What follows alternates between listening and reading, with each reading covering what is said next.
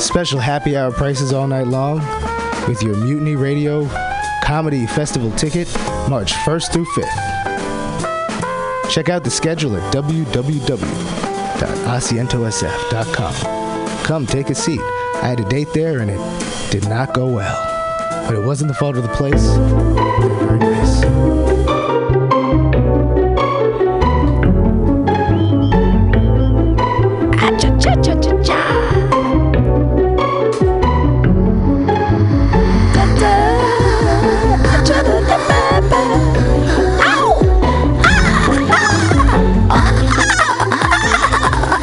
Hey everybody, it's time for the Alta-Cast. I am joined here by Latoya, the Sheriff of Truth. Good morning. Yeah. It's been a while. We've been having our weeks on and off and haven't seen each other, and things have been crazy. That's been a rarity this year, so yeah. I'm not going to end this year on that.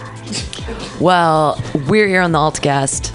Oh yeah, next week is like, I don't think I'm going to make it back. I'm going with Jonathan to LA to be with his family for Christmas. Yeah. And so we're coming back on Wednesday because I actually work Wednesday night at Bender's. So we're driving back, but I don't think we'll make it by noon. But you're welcome to do one of these if you want. I will be celebrating Boxing Day. Oh, that's right. Yeah, because, my boyfriend's British. Yeah, he's the British and shit. Absolutely. Well, I have a holiday gift for you. Hold on, let me scroll back. Oh no! Oh yeah. Oh no! She brought me a present. No, I don't buy things. No, I do this like Laura Ingalls Wilder style. I like. You gave me something. Yeah. So what I do every year is I try to Laura Ingalls Wilder some stuff. I made coal for everybody. It's it's chocolate covered caramel corn and popcorn, and I candied my own. There's pecans, and there's candied nice. Almonds, and there's craisins, and then there's pistachios. So whenever you can pick through, it's hard. So you know what pistachios look like? They're the little oval things. So those are where the weed is in the pistachios. And so I made bags of coal because I have too many people to have gifts for. And what am I going to do? So I put together, treats. I might just eat one right now. Yeah. Which one should I have? It's all like it looks. It's just like chocolate covered popcorn. So it looks like coal, right? It looks like a little bag of. Is coal. It clean coal? I don't know. Frack. It's fracking. It's fracking. It's been fracked. I'm going to eat one right now. Thank you, pal. Oh, you're welcome. Thank you. You have to tell me. You have to tell me what you think of it. It's chocolate covered caramel corn. Yeah. It's good. Yeah, so there's it's going to be crunchy and chocolatey and everything, and I figured everybody would want to eat that for holiday time. Too. Yeah. And because how do you, also, I don't really know all his family members' names or anything, so it's like, I made some sober coal, and so the XXX coal is the pot coal. And the sober coal just says coal on it. And I think that I'm being cheeky. I'm like, I'm so cheeky. Sober coal and coal. So what is happening today? We can call the president and tell him that he's a pile of dog shit? What's going on? Okay. Vice said something? So, no. So I got the article. So yesterday I found out, this is a great early Christmas present. So basically what you can do is call this 1-800 number to thank our so-called president for a wonderful job he's doing. Is this some narcissistic dictator shit or what? I mean, how needy are you? You're so thirsty. So basically he wants people to call, and it's basically a way for him to start campaigning for 2020. Already, huh? Already. Oh. So yeah, it's some weird shit. So basically, I called 5 times, and I cursed him out. Well, the first time I called... Do you leave your name? They've got your number now. Are you calling from your cell phone? Yeah, I do. Oh, my God. They already have my number. I'm attached to... They texted you. They text you. Well, exactly. And social media. So my shit's already been sold. If you're a Facebook member, forget about it. They have it already. Yeah, exactly. They know exactly where I am all the time. So basically, yeah, I called 5 times. First time I called, I was speaking Spanish. And so I cursed him out in Espanol. Did you say thank for the wall? I did not. I just said that he was a pendejo and no habla inglés. So then the second time I called, I just said, I just wanted to give you a great shout out to a great fuck you. What a hell of a couple years it's been. And then the other time I said fuck you. The other time I said fuck you. And the other time I said your dad really must not loved you. Oh. Fuck you. Yeah. So, yeah, there's a lot of fuck yous involved instead of thank yous. Like, who do you? Okay, that's so weird. Do you need praise all the time? Like, well, I mean, Pam. I like it. I know, but I it's like getting praise. Hey, Pam, email Pam and thank her for the space all the time. That wouldn't make sense. But I mean, what does he think he's gonna get? I guess he's gonna get. He set himself up from some prank calls. Both sides. I don't know, man. And then they're asking for donations. So here's the thing. Yeah, I know. It's another, because his foundation just got shut down yesterday. He had a foundation? Yeah, the Trump Foundation. Yeah, basically he was a way of laundering money and using charity because he's the charity.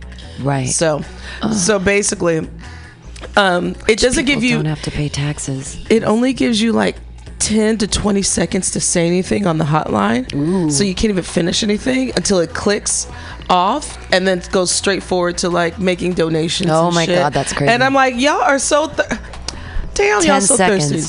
So it's like I could say, suck on my nutsack, you misogynistic fuckbag.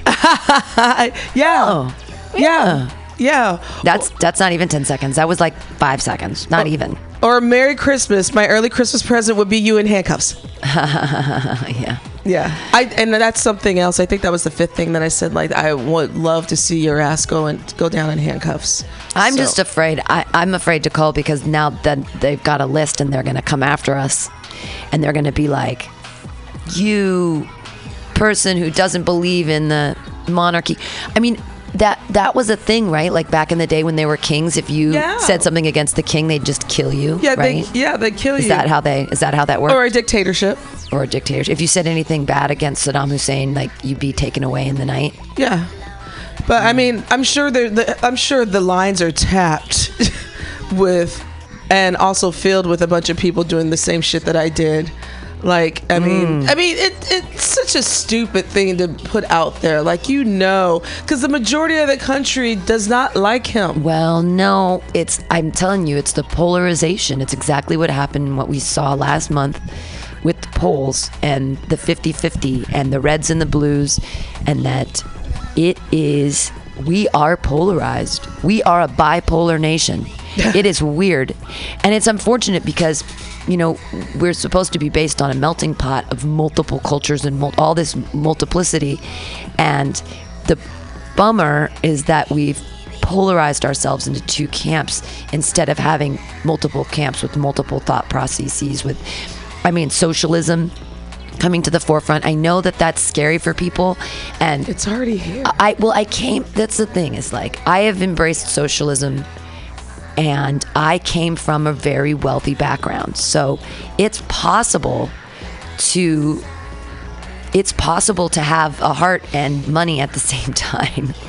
Take care of your brethren, everyone. I mean, I understand that I couldn't live my bizarre little socialist lifestyle in San Francisco without capitalism. Like, that's the way it works. There's got to be a compassionate capitalism that exists, and I think that San Francisco is at the forefront of this idea of compassionate capitalism with the tax that will never be enforced because all the people with money are going to keep it in litigation for years and years and years.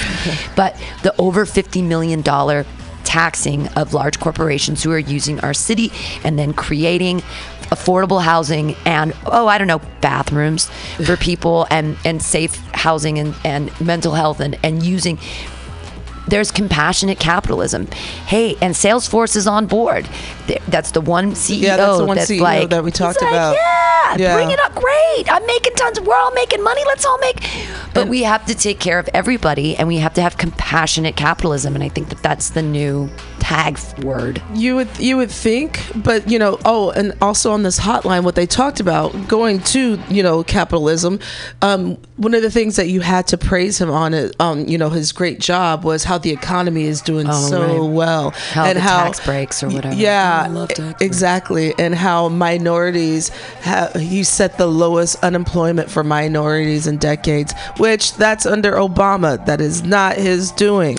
And plus, it takes a couple years for ripples to have effects from legislation. Like legislation happens, but then it doesn't automatically just change everything. It takes time for that legislation to go into action, and so it does take a couple years. And this is a ripple effect from what Obama did, and yet he gets to take credit. It's the same thing when you're after a shitty president and everyone goes, well, Obama really fucked up, and it's like, well, he inherited what Bush did. But like Clinton took us from zero. He took us from huge deficit to zero. We had surplus. It was the first time in years, but that disappeared under Bush. But the ripples keep going. So then you're like, well, was it the Republicans' actions that put that into play, or was it the Democrats? Like, who is responsible for what? This is when basic civics comes into action. Right. Yeah. But I mean, the thing, there's the wage gap. Oh, huge wage gap.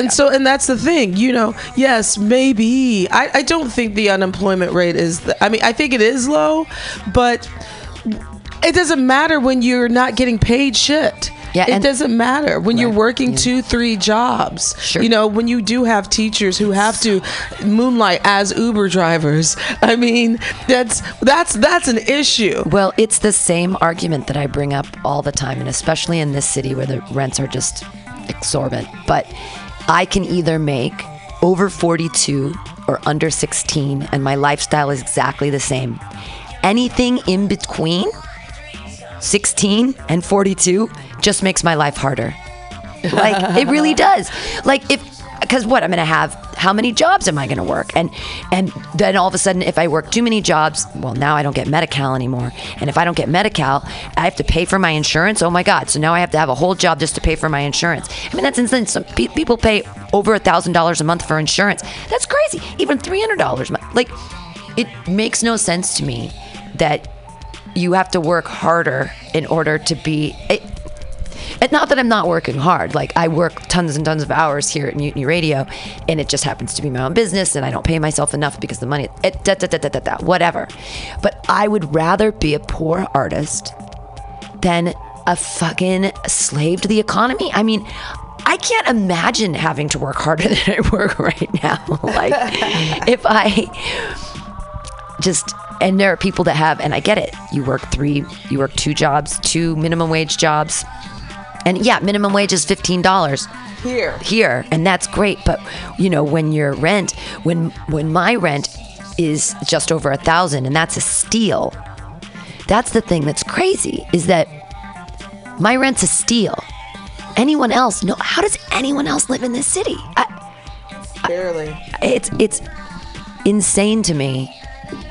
The disparity between the haves and the have-nots. But as a compassionate capitalist, I thank the compassionate capitalists here in San Francisco, because one of my jobs, there's a lady who, she has to pick up her kids from school, but she doesn't have time, so I pick up her kids, and it's worth her paying me because her job makes so much money. But then it also helps me so much because I'm like, have this weird job in the middle of the afternoon. Pick them up. Yeah, and it's this weird job. Like, one day, I mean, that's some grocery money. Yeah, exactly. Putting it together.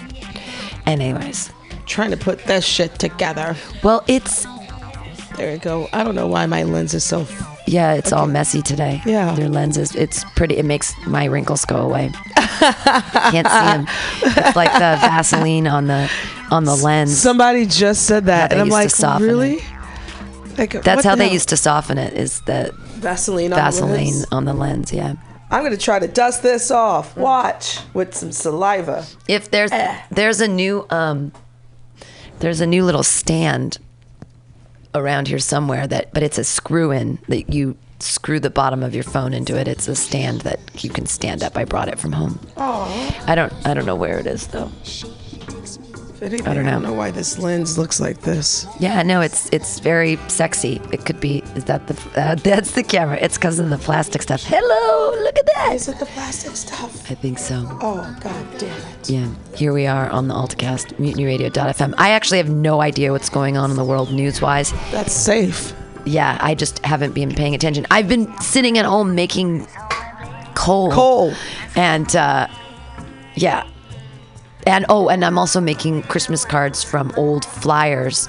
So that's smart. Yeah, I'm cutting out, but there's a white side to a flyer I have, and I'm cutting them into little 3D doves that I'm gonna put on. What are they called? Tomorrow I'm gonna steal some. What's it called? Construction paper from a child, and I'm gonna fold it, and then I'm gonna put these 3D doves on them, and I'm pretty stoked because another child gave me a template, and I was like, ooh, I can use that as a template. So I took the card apart, and I'm like, ooh, I can make cards. So I'm doing it Laura Ingalls Wilder style this year because I just can't afford to do gifts. This. Well, I mean, I can make gifts, and I think that that's even more special than that's the problem is that. So I'm in line picking up kids, right, at this private school, and all the parents are there, and there's lines of Priuses just down the street. But the parents line up, and then we give this guy the information, and he puts it in a computer, and then they send the kids out. Anyways, I hear them talking behind me as we're in line because the school bell hasn't rung yet, and they're like, ugh, Christmas this year, am I right? And they're talking about they already have everything. What do we get them? And this one mom says to a different dad, well, my friend so-and-so has it all figured out. They trained them since they were babies that they get 4 gifts, something to wear, something to read, something technological, and something food or something. So they get 4 gifts every year. That's all they get. That's it. They get trained. And then they're sitting in line going yeah, I remember when I was little, I got gifts at birthdays and Christmas, and that was it. And they're like, now my kids, what do they have everything. They have all the stuff. They have all the things. How can I give them any more? And Christmas is they just want, and they want it, and they get it, and they know how Amazon works. And I'm sitting here just going you fucked up rich fuck bags. Here we are all in line picking up your kids from a private school, and they have Stop spoiling your children. You're ruining them. I will say this, though. The 4 gifts compared to... 4 gifts. I think that's pretty smart because... 4 gifts is great. I was spoiled. I'm a spoiled only child, little brat. And I loved Christmas because my mom, she shelled out the stuff for me. Though I did not get that play kitchen, that Little Tykes play kitchen I always wanted. I still want one. But Easy Bake Oven is the best. I had one. Love the Easy Bake Oven. I didn't like it because I sucked at it. Oh, I love that Easy Bake Oven. I used to make little cakes for all my animals for their birthdays, but I'd make meat cakes or fish cakes, fish cakes for the cat and meat cakes for the dog. See, this is why you bake now. Oh yeah, I was baking. I mean, and that's not even baking. Well, that's a lot of sugar work because I did do all the nuts individually. So the pecans are in a maple brown sugar crispy glaze, and then the almonds are done with more butter and cinnamon, and then the pistachios are made with vanilla, a vanilla sugar, and so those are I spent a lot of time on the nuts, and then it was just the popcorn and mixing it together, and then melting the chocolate and mixing with the craisins and stuff. So it was just this is the funny part is I cleaned my whole house this weekend so that I would have room to be able to do this. I moved a bunch of things around, and I threw away so much garbage. I really dusted it, and I made all these really big open spaces because I knew I was going to need. I mean, I made 36 bags of this stuff, 12 sober, 24 pot bags of coal, and each one of them is as big as the one. So, I mean, it was a lot of product, and I just spent all day yesterday just doing it, just getting it done, just going, just powering through, just doing nuts. Susie homemaker. Ooh, yeah. And the thing is, I used to do this back in the day when I was Martha Stewart on crack with like my house. But when my kitchen in San Diego, my kitchen was so big, and I had this huge. I had so much table space and so much like counter space and so much. I had a bar space. I had so much space. Did you have an island? No, because I had a bar. Okay, you had a bar. And there was so much counter space. It was like I had like a 360 like counter space around kitchen. Nice. That was a great house. That's a great house to cook in. Yeah, I mean, I could make a turducken. I mean, when I was making a turducken, I could actually put all the meats out. Now it's so tough, like. But now it's not, because I just cleaned my fucking house. You know what? I was so proud of myself. It's so clean. But the good thing is, when you come back from Christmas, there's nothing better to come back home to than a clean home. Oh yeah. This is maybe the third or fourth time I've moved my furniture, and I've lived there for 10 years. And so whenever it feels brand new, doesn't it? It feels. I love that. And it's so funny because now I've been living there for 10 years, and I'm like, how did I never think of putting it together this way? Like, how did I not think of putting it together this way?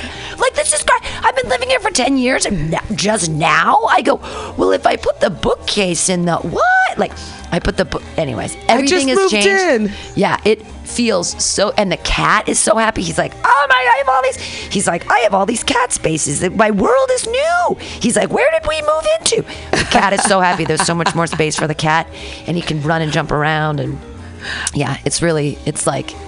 Oof. And I gave Jonathan so much space, like, because I moved things around. I gave him another drawer and another part of the closet and another part of this bookshelf. He's got a bunch of space to put clothes. So I'm like also making space for him to like really sort of move into the place.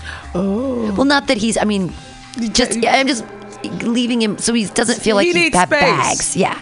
He doesn't have to live out of bags. Like, he can put things away. Things can go in a home, and he gets to have But I mean, our 6th anniversary is coming up next week, so. Oh, that's right. Christmas. Yeah. Mine is New Year's. Yeah. New Year's Eve. Yeah. 7 years. Oof. You're doing 6. I'm doing 7. Yeah. Oh, I still ain't got a ring on it. No, I don't. Well, I don't even. We know. I don't know how I feel. I'm starting to lean toward that way. Ew. No. Well, weddings are a great party. The only reason to get married is if you're going to buy a house together. Divorce? No, the tax breaks. The tax breaks are fantastic if you're going to have a house. And the beauty of once you're married and you own a house is that one of you runs a business out of the home. Like, even if it's just fucking Arbonne or some bullshit, Avon, whatever. Not that either of those things are bullshit, but you can run a business out of your home, and then you can write off the taxes on the square footage of the room. So not only do you get to write off the property taxes, but then also you can really. The only reason to get married is if one of you has money and one of you doesn't, and one of you doesn't want to pay taxes. If he has money and he's been paying taxes, he can pick you up as a marriage and as a dependent, and then you start a business in the home, and then you get to write off everything on taxes, and then you get to buy things and take a loss on your taxes, like new computers for the business, and even a car for the business, or whatever. And then that's a write-off. And then if you're together, then he gets money back from taxes, you see? So it's like you get free shit. This is pretty okay. If you're married. So if you're living together and you're both poor, there's no reason to get married. There's no tax. It's like, fucking don't get married. What are you going to do? Because that divorce is going to be more expensive. Absolutely. But if you're together and one of you is poor and one of you, but then that person with stuff, you have to be like, dude, you know that when we do this, like, you're basically giving me half your stuff. I mean, I didn't do that because I didn't really want to get married in the first place. But it's a scary thing for somebody with money. Yeah. Because that means I get a little piece of that pie. You get a big piece of that pie. You get 50% of that pie. Mm-hmm. I'm worried about even still being single. I'm worried that I am going to owe taxes this year. I already know. I have this feeling. Of course you are. Because of course you are. You're poor. Yeah, exactly. You work 3 jobs and they're going to W-2 you for all those. They're going to say you didn't withhold enough. They're going to say that you got too much in tips.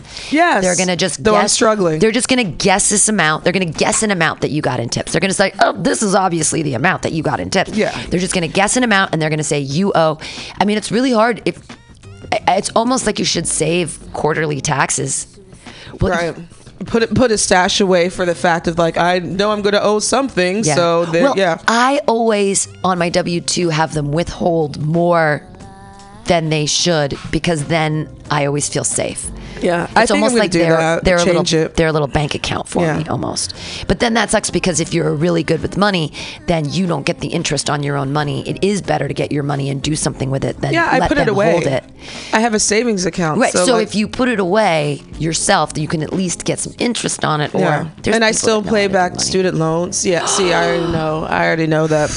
I'm fucked. This is my Christmas present to myself of honesty. I'm gonna be fucked come tax season, which is coming up. Man. Yeah. So I already have this feeling. Maybe it's because the tax cuts. I don't know. This is the first year that I'm actually. Things are gonna look really good, I think. Ooh, good. For taxes, because I got the little job, and so they're withholding taxes from that. But then there's also the business. And so I think that this year things are going to look a lot better for Mutiny Radio, which makes me really happy. That's good. It takes some pressure off. I mean, I'm trying to be an adult. It's so hard to make sure that people to be an adult and make sure people pay their dues. Pay your dues? Yeah, it's I leave little notes. I'm not trying to be passive aggressive like with my little notes and stuff, but I'm kind of passive aggressive. That's you have to. This shit ain't free. Yeah, I know. I wish it was. I mean, if only I could have a patron of the arts, and there's Virginia Woolf, a room of one's own. If someone could just come down and say, of course, I would love to pay the rent every month here at Mutiny Radio, give everyone the opportunity to create in the space without a financial food issues holding over their heads. Yes, indeed. I love Virginia Woolf, Room of One's Own. I think it's a really interesting perspective, especially at the turn of the century when men were kind of taken care of in this way. When you were going to college or whatever, they fed you and things. You had someone that. But the women's college, she has a whole thing. The food isn't as good. Like she was like, why do we have sad pieces of? They're probably trying to keep their weight down so they could catch a husband. I don't know. Well, there was a thing that women couldn't walk on the grass and all this stuff. It was there were very many rules about education and who had the right to education, and upper class women. Well, yes, and always men, but even upper class women weren't allowed the same thing that men were, and minorities weren't even. And the concept that we call people minorities, but they're a majority somewhere. 2040, we will be a majority. Yeah, I mean, POC, coming soon. People of color, POC. That's what we should. Coming soon, 2040. But people of color, we're all people of color. I mean, we're white. It's just not all when of you're it, the majority. But all the language is skewed. All the language is like the political. word racism, right? Like the word racist. Like for example, I had to reread the definition of what racism is because some people had called other minorities racist. I'm like, hold on, can you really be racist? You can be prejudiced. So I reread the definition, which states that basically the majority of a culture are the ones that can be racist because you're the majority. You have the power. You have the control. Prejudice, on the other hand, is something different where, yes, I can be prejudiced because, I am not the majority, but I do have, I cannot like anyone, though that's not me. I actually, that's a lie. I'm prejudiced against really obese people. No, we've talked about our sizeism issues. Yeah, sizeism. But yeah, so when people call people of color racist, it's actually kind of not factual. All I can think of now is people with a front butt. I'm sorry. All I can think about is like, there was a dude who was getting on the bus with me and I was behind him and his butt, it was so big. It was the craziest body and he was wearing sweatpants and I was behind him and I was just like, I was just like, whoa. It was like me. It was like four of me. It was like if you took a me, I'm like 125 pounds. And it was like probably 3 of me. If you would have taken 3 of me and bundled us together, and I just sat there and I was like trying not to judge, and I was trying to be like, and then I think, how did this happen? How did you allow this to happen? How? You don't just wake up one day and you're 400 pounds. This is like a gradual thing that takes time. And like suddenly you're over 200 pounds and you're only 5'4" and you're a dude. And you're like, okay. And then you just go, what? Well, this guy was a short guy. He was like my size, but he was like 3 of me. So, and he looked like he was over 400 pounds. There's 3 of me in the dude. But you wake up. It was hard for him to walk too. Oh yeah. And that's why like everyone was trying to get on the bus, and everyone was being like, one of the guys even behind me was like starting to do the, and I'm like, all right, we're all gonna get on the bus. Impatient fucks. We're all gonna get on the bus. Impatient. It's fine. We're at 24th and Mission. We gotta wait for the people to get off the bus, then we're all gonna get on the bus. There's a lot of people, and this guy is 400 pounds and he's 5'4". But the thing is, like, when heart disease, high blood pressure, hypertension, diabetes. I hate to be like a sizist, but you're killing yourself. When do you go fuck it? Yeah, when are you just like, you know what? And your body can't feel good. Like, okay, I stayed home and binge watched all of the British baking shows, and I baked this awesome cheese bread with I put a smoked Gouda or Hauda as they pronounce it, and I put that in, and it was a tight swirl, and it was so good. And I basically ate an entire loaf of cheese bread that I made myself, almost the entire loaf of cheese bread, and I started to feel so sick, and the next day I was like stodgy and like until I like got rid of it. And now don't get me wrong, I couldn't stop eating the bread, and I'm putting butter on the bread, and but like your gluttony monster, right? But how many, like, you do that every day, bro? Like, dude, after a night of drinking, I feel like shit. You know, which is empty calories, and that's not good for me. And that's with the same with food. Like, if I eat a bunch of bad food, the next day I'm like, I'm sluggish. Yeah. I don't feel good about myself. Yeah. And I'm just like, I don't want to do this again. I start doing yoga at that point. If I start feeling like that, then I'm like start stretching and doing like poses. I'm like move my body and like trying to like kind of some sit-ups or something. Like I definitely go running or something, or like, let me, you know, my old self would just get it out. Oh yeah, I used to. But be the same but no, I asked the same question, like, how do you not put on a pair of pants and realize they're tight, and you're like, oh shit, maybe there's something I should do, like stop eating this shit? Well, or do things in moderation. But I mean, that's just like a drug addict too, right? I can't tell someone, a heroin addict, like, hey, maybe you should do that heroin in moderation. Now, here's the thing too, is that I have one good friend who's abnormally large, and I've never seen him eat. That's the weird thing. He eats in the dark. I don't know. I've never seen him eat. Yeah, those are the closet eaters. But he's huge, and I'm like, He binges alone in his room. And that's the thing, is like, when do we set up these unhealthy eating patterns, and why? And one of the reasons why I cleaned my house so much this weekend is that I watched a thing on hoarders, and I was like, oh my God, am I a that hoarder? Got you motivated. Like, oh my God, I'm a hoarder. I'm hoarding weird little... Anyways, I'm not a hoarder, but because I cleaned everything out. But we've created these diseases in our culture because we have so much excess. We have 33% of our population is morbidly obese. And that is because we have so much excess.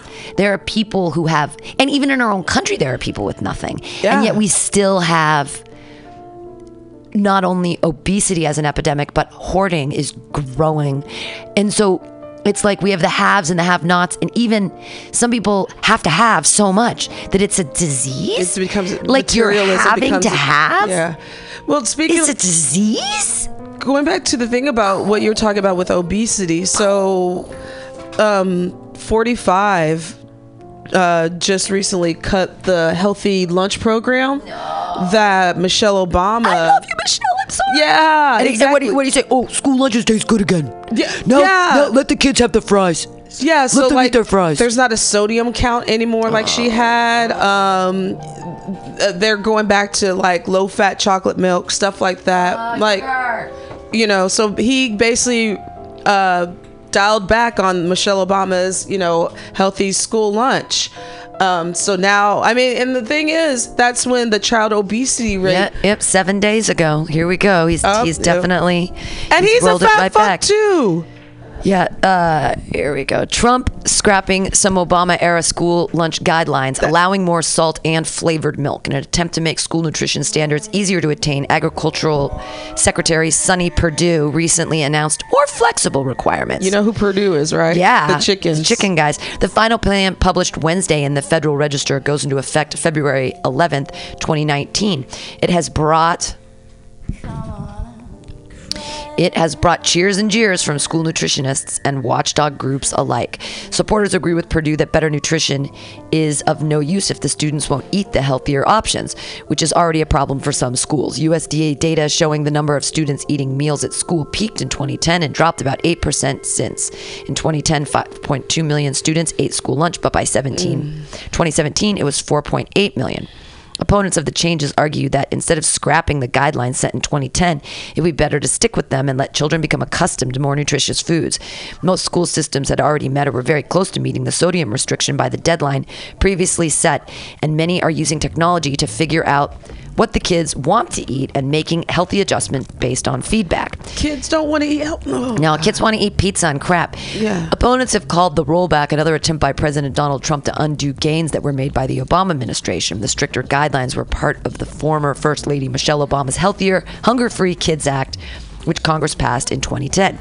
On May 1st, 2017, press release against impending changes, the headline proclaimed AG Secretary Perdue moves to make school meals great again. Public comment on the changes were overwhelmingly in favor, with most categories seeing less than 1% opposition.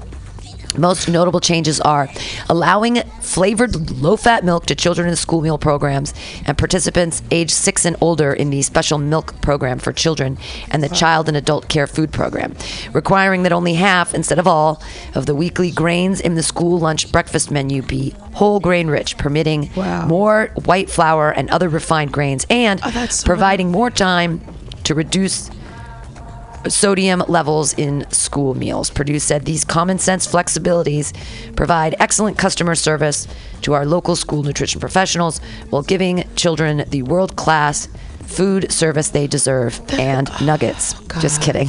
Doesn't say anything about nuggets. I just added that. But you're on point. Yeah, so basically they just rolled back. Kids. Right. I mean, that's a bummer. So whole grains. Okay, a kid doesn't know the difference between. You know who knows the difference between whole grains and white bread? The people paying for it. You rich fucks keep wanting to get richer off school lunches, off children's nutrition. You want to use cheaper ingredients? Cheaper? Really? Oh, I'm so surprised because it's so much more difficult to find things that have less sodium, and it's so much more difficult to use whole grains, and it's so much more difficult to use organic things. Yeah, of course it is. But they're children. Why? Let's give them all corn syrup. Let's just give them corn syrup. Why don't we put corn syrup in the milk? Why don't we do that? Is there corn syrup in the milk, in the chocolate milk? I don't know. Is it real sugar? It's chocolate. It's probably corn syrup too. Let's just put corn syrup in everything because it's easier. Yeah, fuck yeah, it's easier. But chicken nugget manufacturing Secretary of Agriculture. What kind of conflict of? He's Perdue. Of course, he's like, yeah, sodium chicken nuggets. Yeah, so I can So I can provide all the chicken nuggets, all the chicken parts and goo and stuff, the byproducts. Yeah, of course you want all the chicken byproduct.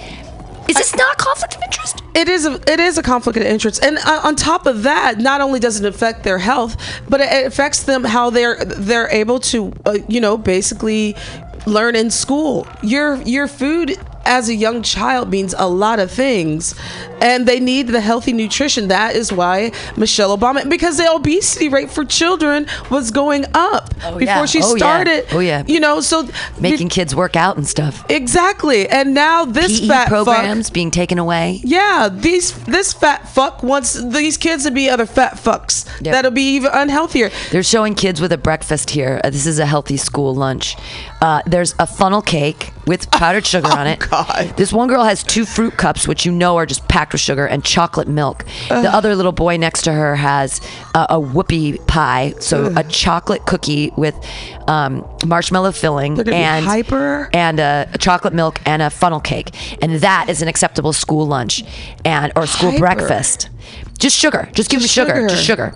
We can't just give them sugar. Children love sugar. You have to give them fruit. If they want sugar, they can eat an apple or an natural sugar, which has the fiber in it to run through their little bodies and has all the little parts that they need to live. Instead, kids will eat whatever you put in front of them. That's how it works, because we're adults. You don't let the child choose. You choose for the child. That's how they learn. That's how they learn to have a better nutrition. And then on top of that, piling all that sugar, and then eat the stuff that they have on that plate is heavy. So the kid is going to be tired by 10 p.m. or 10 a.m. sluggish, doesn't want to learn shit, doesn't have the stamina to want to do anything, or probably even want to play at recess. Sure. They want to play on their phone. Right. If there is recess, that is. I mean, what? This is a form of child abuse. Again. Actually, yeah. Again. I mean, he did put kids in cages, and now he's rolling back the Michelle Obama lunch program.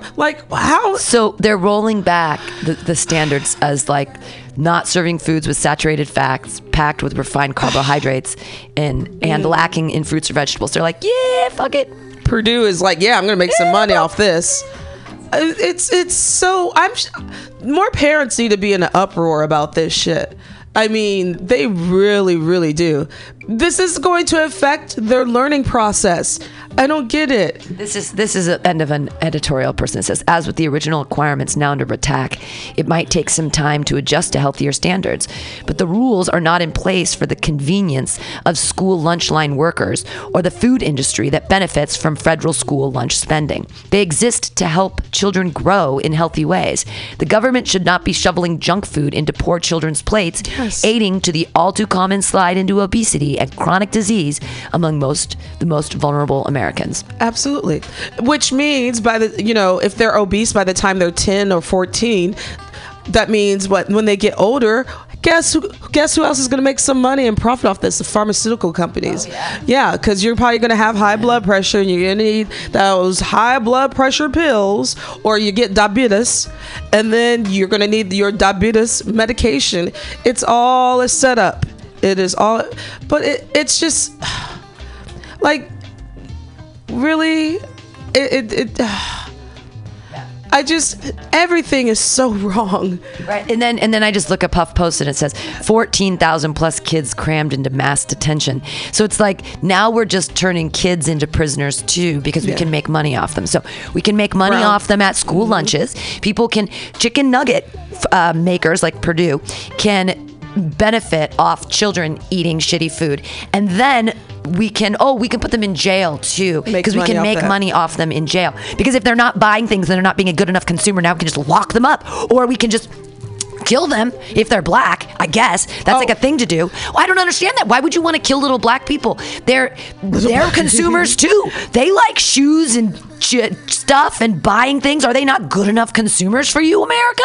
Well, are they dangerous consumers? Our wonderful Secretary of State, that dumb bitch Betsy DeVos, just rolled back on basically making minority students a little bit easier to be arrested and locked up, because of there's some initiative that they put out after the Parkland shooting about trying to basically arm teachers. Oh, I heard about this. Yes, giving the teachers guns. That's such a good idea. Yeah, and somehow they worked out a way to convict young children, and especially this is mostly in poor black and brown schools, for them to be easily locked up and be put away into or basically be incarcerated.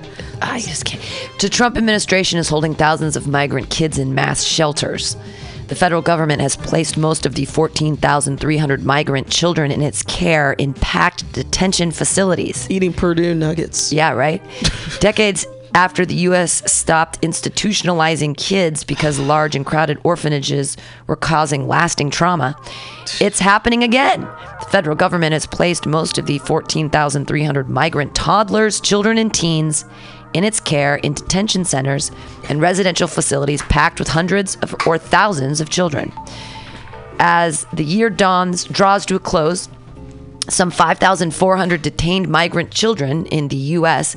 are sleeping in shelters with more than 1,000 other children. Some 9,800 are in facilities with 100-plus total kids, according to confidential government data obtained and cross-checked by the Associated Press. That's a huge shift from just 3 months after President Donald Trump took office, when the same federal program had just 2,720 migrant youth in its care. Most were in shelters with a few dozen kids in foster programs. But some of the children may be released sooner than anticipated because this week the administration ended a portion of its strict screening policies that had slowed the placement of migrant kids with relatives in the U.S. So in 2 years, the population of children in detention centers for migrant youth went from 2,720 to 14,300. So almost 12,000 children have been detained and are basically in jail since the beginning of this fucked up president asshole regime. That's not called jail. It's 12,000 children. 12,000 brown kids. Children. So you're basically you're breeding children. You're breeding a generation to be volatile. That's what you're doing. Yeah. And a generation of children to be mentally damaged, mentally unstable, angry at the government. Yeah. You know, so, and then some of these children, when they have their day in court, they don't have an adult to accompany them, and a lot of them do not speak English, so they don't know, they don't understand what is going on. And a lot of them are, I think I heard a story about they had a 3 or 4 year old, didn't speak a lick of English, obviously, and did not have an adult to accompany them to court. And they were asking this 3-4 year old child questions that the kid wouldn't understand. It's insane to me. It's unconstitutional. It's inhumane. 12,000. So you put 12,000 extra kids in a program where you don't have room for them. You know what's going to happen? They're kids with not enough supervision. There's going to be rape. There's going to be fucking drug. There's going to be all kinds of crazy shit's going on because they're kids. There's child abuse already going on and sexual molestation. And these children are incarcerated. They're from escaping violence in their own countries and being separated from their parents. Now, this is not the first time this country's done that. This country's notorious for kidnapping and separating their children from their parents. It's called slavery. Right. Yeah. Exactly. Yeah. Oh my God. Can you imagine how traumatic that would be? But that's the same thing, being ripped away from your parents and put into a facility. It's very similar to slavery. Yeah. Because what are these kids? I'm sure they're not educating these kids. I'm sure they don't get school. How can they? If they have 12,000 extra kids in 2 years, so did all of a sudden that are here, that they're detaining, they don't have who are the people that are, this is crazy to me. Until now, public information has been limited about the number of youths held at each facility overseen by the Office of Refugee Resettlement, even for attorneys representing the kids.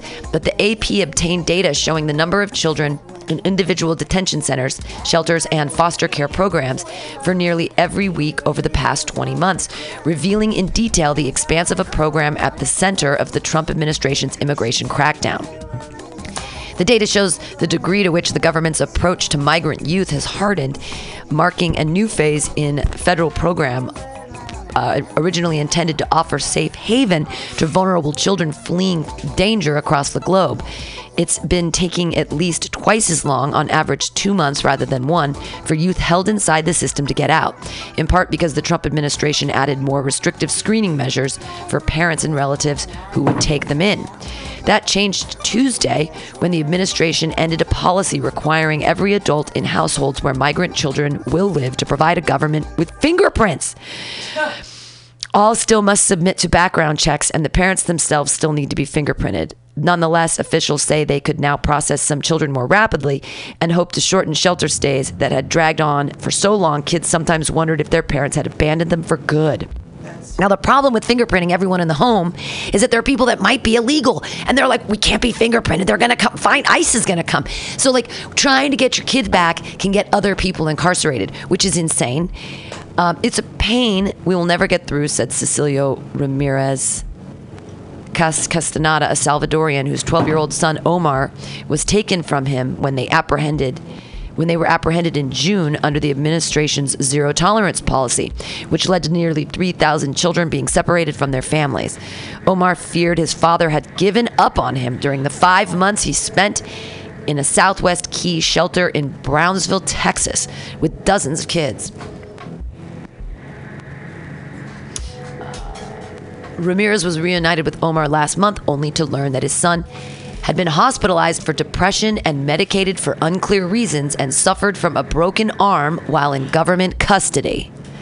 It's a system that causes irreparable damage, he said. My son says they would tell him that because he wasn't from here, he had no rights. You're not a person. You're not a person. We're basically saying you're not a person. We're dehumanizing people again. We're saying you're a slave. We're saying you're not a person. We're saying you're not even a piece of you're a piece of property. You belong to the government. Now you belong to no one. You're not a person. You have no rights. You're not a human. This is so fucked up. This is so fucked up. And they're doing this to kids. They're kids. Like, his 12-year-old son comes out with a broken arm. Comes out from government custody with a broken arm. Seriously? I'm... Like, how do we fight this shit? This is all just stuff that's happening that we're just supposed to go like... But we need to call and thank him. But you know what? We should thank him because our tax break. Thank you for the extra $12 I might get this year on my taxes. Thank you so much. As a poor person, that $12 means a lot to me because in San Francisco, I can get a motherfucking burrito for lunch. Christ. Like, seriously. I know. So children have to be in jail now so that I can be a white person with all of my rights and privileges? Is that what's happening? We have to enslave people in order to keep whatever is American. This is like... But even as a white person, you yourself are not a rich white person. So I don't think... I feel wealthy, though, because this is a great country and I do live here and there are a lot of great, wonderful services and it's awesome. But I feel like everybody could have that stability and that care and that feeling that they are living and creating and safe and all that should be, everyone should get that opportunity. And I don't understand why we've decided, well, some people aren't worth it. Some people aren't good enough, or they're a different color, the wrong color, or whatever. It shouldn't be like that. I thought this was America. Well, it's only America for if you have enough money or if you can buy an iPhone or something. I mean, what does it mean to be an American anymore? White. Experts say the deep anxiety and distrust children suffer when they're institutionalized away from loved ones can cause long-lasting mental and physical health problems. It's dangerous for all, but worse for younger children who stay more than a few days and those who are in larger facilities with less personal care. This is not a perplexing scientific puzzle. This is a moral disaster, said Jack Shonkoff, who heads Harvard University's Center on the Developing Child. There has to be some way to communicate in unequivocal terms that we are inflicting punishments on innocent children that will have lifelong consequences. Yep. No matter how a person feels about immigration policy, very few people hate children, and yet we are passively allowing bad things to happen to them. Children. Jesus Christ, you guys! We're supposed to be investing in this in the future, not mentally damaging them. Yeah, well, but they're immigrants, so we don't care because they're not people. I guess that's what our president is saying, is that some people are better than other people, and if you're from another country, you're not good enough. Even though our country was built on immigration, he's saying that you can't come here. We're going to build a wall. Oh, he's not getting the money for that. But the thing is, like... He's not getting the money for that wall. It's blatant racism, and it's hurting. There are 12,000... There are 14,300, but 12,000 new children since his administration took office that are in custody in what kind of facility? We don't have room for them. I'm incensed that we're passively allowing this to happen, that we're passively allowing slavery. This is why they got rid of orphanages. Like, well, they still have them. They call them foster care, which can be damaging. Group homes. That can be damaging enough. But orphanages, this is why they closed them down, because there was so much abuse, so much mental illness. Can I have some more? Yeah. So much corruption as well that they got rid of orphanages. But now, glorious food. It's a hard knock life for us. Yeah. But I mean, this is what this country is doing to not just brown and black kids, but y'all white kids going to get it too, because now they want to put guns on teachers. So how's that going to work? I mean, yes, you could be coming from an affluent neighborhood and still go to public school, because that's where most of the school shootings happen anyway. And I can certainly wouldn't send my kid to public school. I can see now that someone having an accident and one of the students gets killed. Absolutely. Yeah. Sure. You know, we were just talking about school lunches. We're talking about these 12,000 migrant kids. And now we're talking about, like, oh, by the way, to stop a shooter, we'll just arm everybody in the school. But God forbid there be an accident. Or the teacher has a gun in their desk. What kid isn't going to fucking find that gun? Like, they're totally going to figure out a way to break into the thing. Kids are smart and stupid at the same time. Let's bring guns to school. That sounds like a great, but only for, if you bring guns to school, someone's going to use a gun. If there are no guns, no one will use a gun. How about that? If there are no guns, no one will use a gun. Have you heard? Then we'll use knives. How many stories have you heard before, like, where a student brings a gun from home that they found and brings it to school, shows their friends, and then someone ends up getting shot? Well, or the story of the guy who left his gun in the car and the 3-year-old shoots the mom. Yes, and it's like, the mom was pregnant too, right? It's happened a couple times. That, hey, if you have a gun in the car and you have a kid and the kid sees you use a gun, chances are your kid's going to want to use a gun too. It's just like a remote. They understand how a remote works. Babies swipe left and right now. They just see it. They know it. They got it. And guns, same thing. Adolescents and teenagers are triggered anyway because of being adolescent, right? You know, absolutely. And so, what do you think? It's just going to make it easier for that adolescent to be like, well, fuck this. I'm tired of getting harassed or bullied, or I hate myself. Yeah.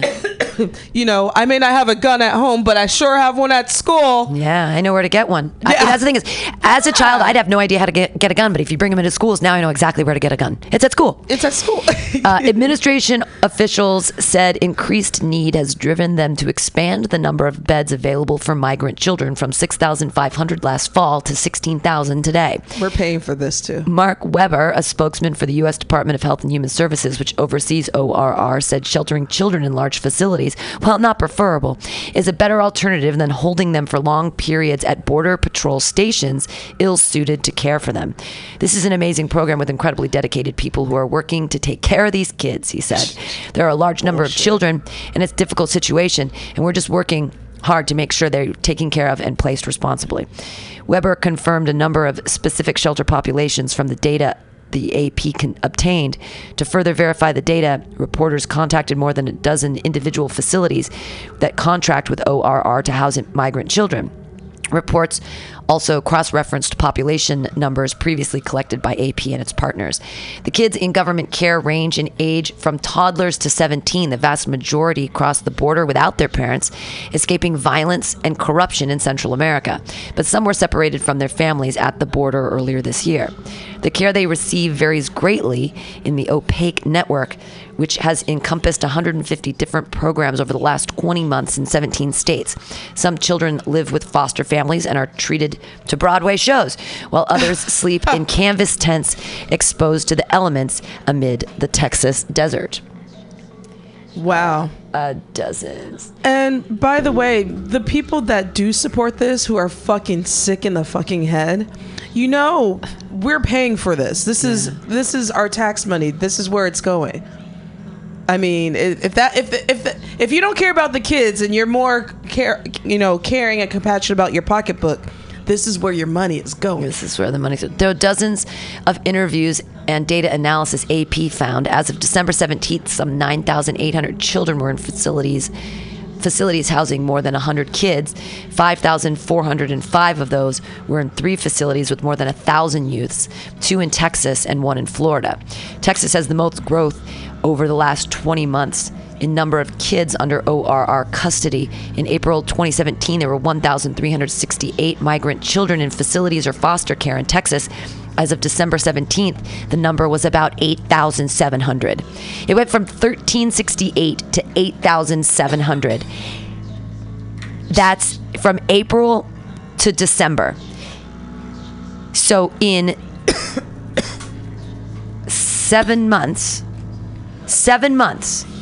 it went up 400%.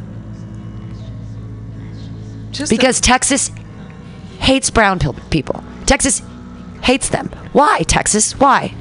Are you? What job are you having? What job is being taken away from you? Because they stole Texas from brown people. Right. It was theirs to start with. And now New York had the second highest number of children, 1,653, up from 210. 210 to 1,653. That's pitiful. Cayuga centers grew from about 40 kids to close to 900. All are in foster homes. The 5 largest providers in order are Austin, Texas-based Southwest Key, San Antonio-based BCFS Health and Human Services, Comprehension Health Services, Inc., based in Cape Canaveral, Florida, Cayuga Center in Auburn, New York, and Chicago-based Heartland Alliance. Together, they have about 11,600 children. The majority of them. Or more than 80% of the 14,314 migrant youth in ORR custody as of December 17th. The states with children in care are Arizona, California, Connecticut, Florida, Illinois, Kansas, Massachusetts, Maryland, Michigan, New Jersey, New York, Oregon, Pennsylvania, South Carolina, Texas, Virginia, and Washington State. A lot State. of the states. Kids continue to enter the system through dozens of care providers and have been sued or disciplined before for mistreating children in their care.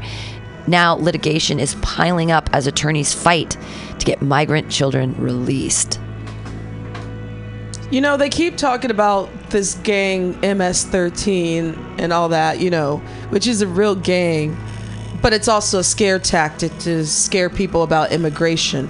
So what they're doing now is breeding volatile kids that can, you know, once they become a little bit older, they could start having volatile behavior because their circumstances are so dysfunctional because of what we are doing. Yeah, absolutely. America being the parent. Okay, so that's the crazy thing. We're talking about April until December. Okay, April to December. That's not a very long time. And to have that many children, like... That's like these kids are not going to have a Christmas. Oh no, there's no Christmas for them. Yeah, but you know, the Republican Party always likes to talk and defend the children. Like, oh, what about the kids? You know, or porn is bad for children. Well, porn is bad for children. Well, I mean, yeah, I know, I know that. Yeah, but. They talk, you know. Isn't it? Don't you find it ironic that it's the hypocrisy that they love guns, but they're so moral. Like, suppose this is morality for them, right? This is, you know, we want to. They're you know, they want to keep the family unit together, but you're tearing families apart. Yeah. Or you know, but I don't know. I think that the abortion, you know. I think that the children thing is just a byproduct of really fucking with the parents right now. Like, that's the problem is that the ICE and all that stuff has gone after the parents, and so the children have been left behind, and the children are being punished. Yeah, and I mean that's setting. I want to see if this is Steve Poggi or if this is. Oh, I just ruined everything. I knew that was going to happen. It's okay. I just can't see. I need to get a stand. I just can't see who this is. It would say, I'm afraid it's going to be Sweet Gale. And usually it says Steve Poggi if it's Steve Poggi. I'm so blind now. I just can't even. Let's see. Mutiny Radio. Oh, I'm sorry, Gail. I'm sorry. I gotta go. I knew it would be Gail.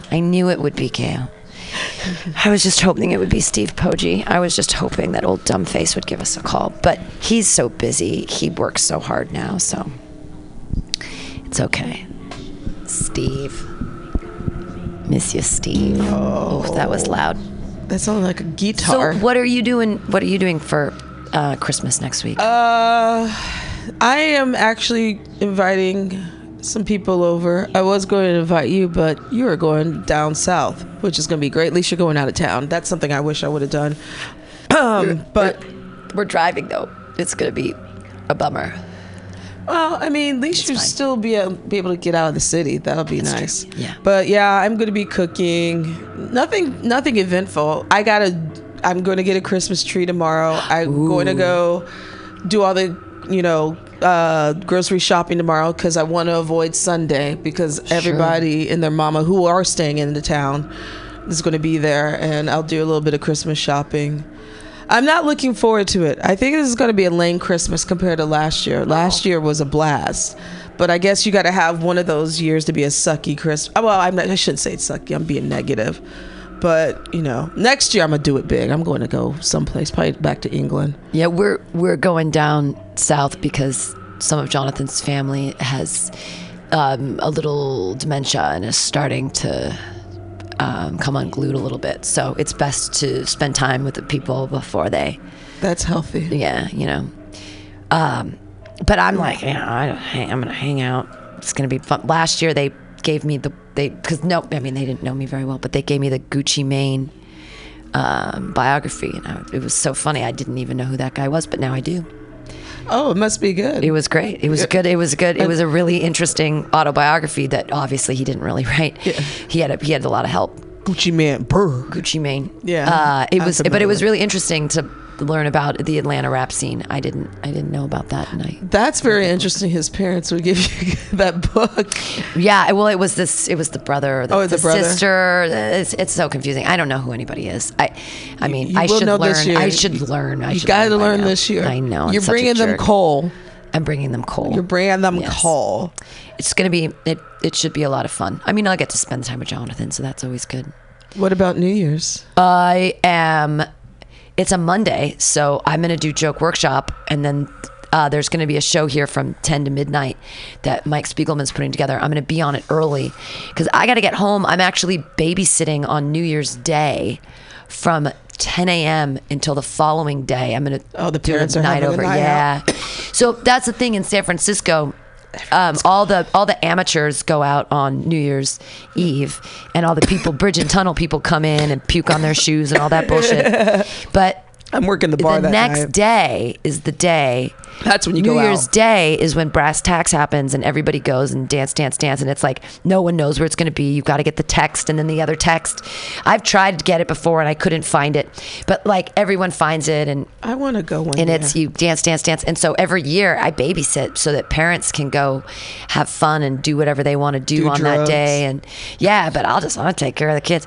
This year's going to be really fun. I'm with a group of I think 5 or 6 kids because all their parents are friends, and I'm going to bring my Little House cookbook because I've gotten one of my little girls into Little House on the Prairie, and I freaking love those books. And she's 8 and she started reading them. She's like, "This is so good." I'm like, "I know." So I let her borrow Little House in the Big Woods, and then I'm gonna get her. Showed her in the library. I'm like, "Here's where those books are: Little House on the Prairie and Beyond." All of the Laura Ingalls Wilder. Love Laura Ingalls Wilder. Love her. I love it. But I'm gonna bring my cookbook, and we're gonna like make some stuff the way they did in the old timey days. So I'm so into old timey stuff. I love looking at old pictures of San Francisco. Like, there's all these pictures from Bernal Heights from turn of the century, and I love all that shit. I love seeing pictures of the Mission from 1800s. I like to I was thinking about the the hooker price of back in the day. Oh yeah, 10 cents. The 10 cents. 10 cents, 25 cents. Yeah, Maiden Lane. Yeah, Maiden Lane. I was thinking about that when you were just describing. I don't know why you were talking about old timey things in Lower Ingram, and hookers. I went to prostitution and nickels and dimes. Sure, yeah. But don't go all nickel and dime in me. I can't believe this year's like over. Yeah. This is what happens when you get older, and I appreciate my parents telling me, you'll understand once you get older how this time as a child, this is your precious moment, these precious moments. So yeah, thanks Mom and Dad, I guess. But yeah, this year's over. It's going to be 2019. That's weird. Huh. Yeah, 2019, it's a hard year to conceptualize. This year was just I have nothing exciting to say. It was still better than 2016, that's for sure. But what happened in 2017? Just 2016 was bad, 2018 was bad, 2017 was fine. I barely even remember 2017 was just one of those other years where it's just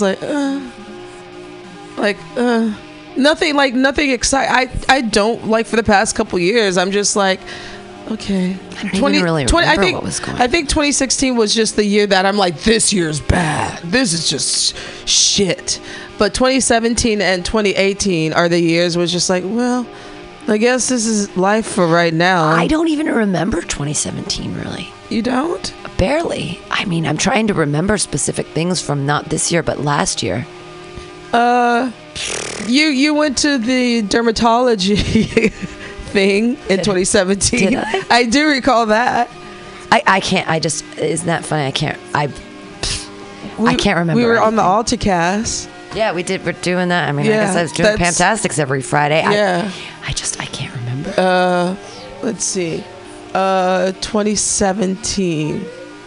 I can't believe that 2018 is almost over. That is so crazy. It just went. Phew. Yeah, it went by quick. Maybe the universe is sparing us because maybe we will get a 2019 present of the administration going down in flames. Wouldn't it be fun? I'd get some marshmallows. Something. Like, I want something tragic to happen to one of these people. Yeah. I want to roast marshmallows by the bonfire of their demise. It's like, some s'mores. Yeah. Some s'mores. Some s'mores. I think napalm. I think this is why you can't remember 2017, because it was just one of those like, I guess we're going to suffer through this, and then it just went by. I guess I just can't even remember. Like, I can remember things from like the early 90s and remember certain things about a year that I liked, or even in the 2000s I can remember things like, I knew 2004 sucked, 2005 sucked, 2007 sucked. I can't remember. I just can't remember anything anymore. Maybe it's because I'm just living in the moment. I don't know. But do you remember, like, if you had a good year or something that was really monumental? Like, do you have a favorite year? I have a favorite year. I have a favorite year, a couple of years. No, I don't know. I just try not to judge the years, I guess. I don't know. I just have so much trouble, like, things. I don't know. I don't remember any bad things or any good things. I just don't even. Things are fine, I guess. I don't know. I guess I could go listen to some old Alta-Casts and see like what was going on. Like, it's a pretty good demarcation of like how life I know going. in 2017, the ABC thing. The ABC thing. Oh, that's right. Oh God. That's right. The alcohol. But come into it. But this year, that lawyer did you some justice. That was earlier this year, so that's the start of a good year. Yeah. Wow. That was Francis J. Shaheda. Shouts out. Big fists in the air, buddy. Our buddy. If you or johnstrauss.law.com if you guys need lawyers. Got a couple lawyer buddies who've helped us out here at Mutiny Radio, so go check them out. Francis J. Shaheda. If you have any personal injury things. He's the man. But he also did my ABC case. So thank you. And that was the best of worst scenarios. I did get to do 10 minutes in front of the DA. So.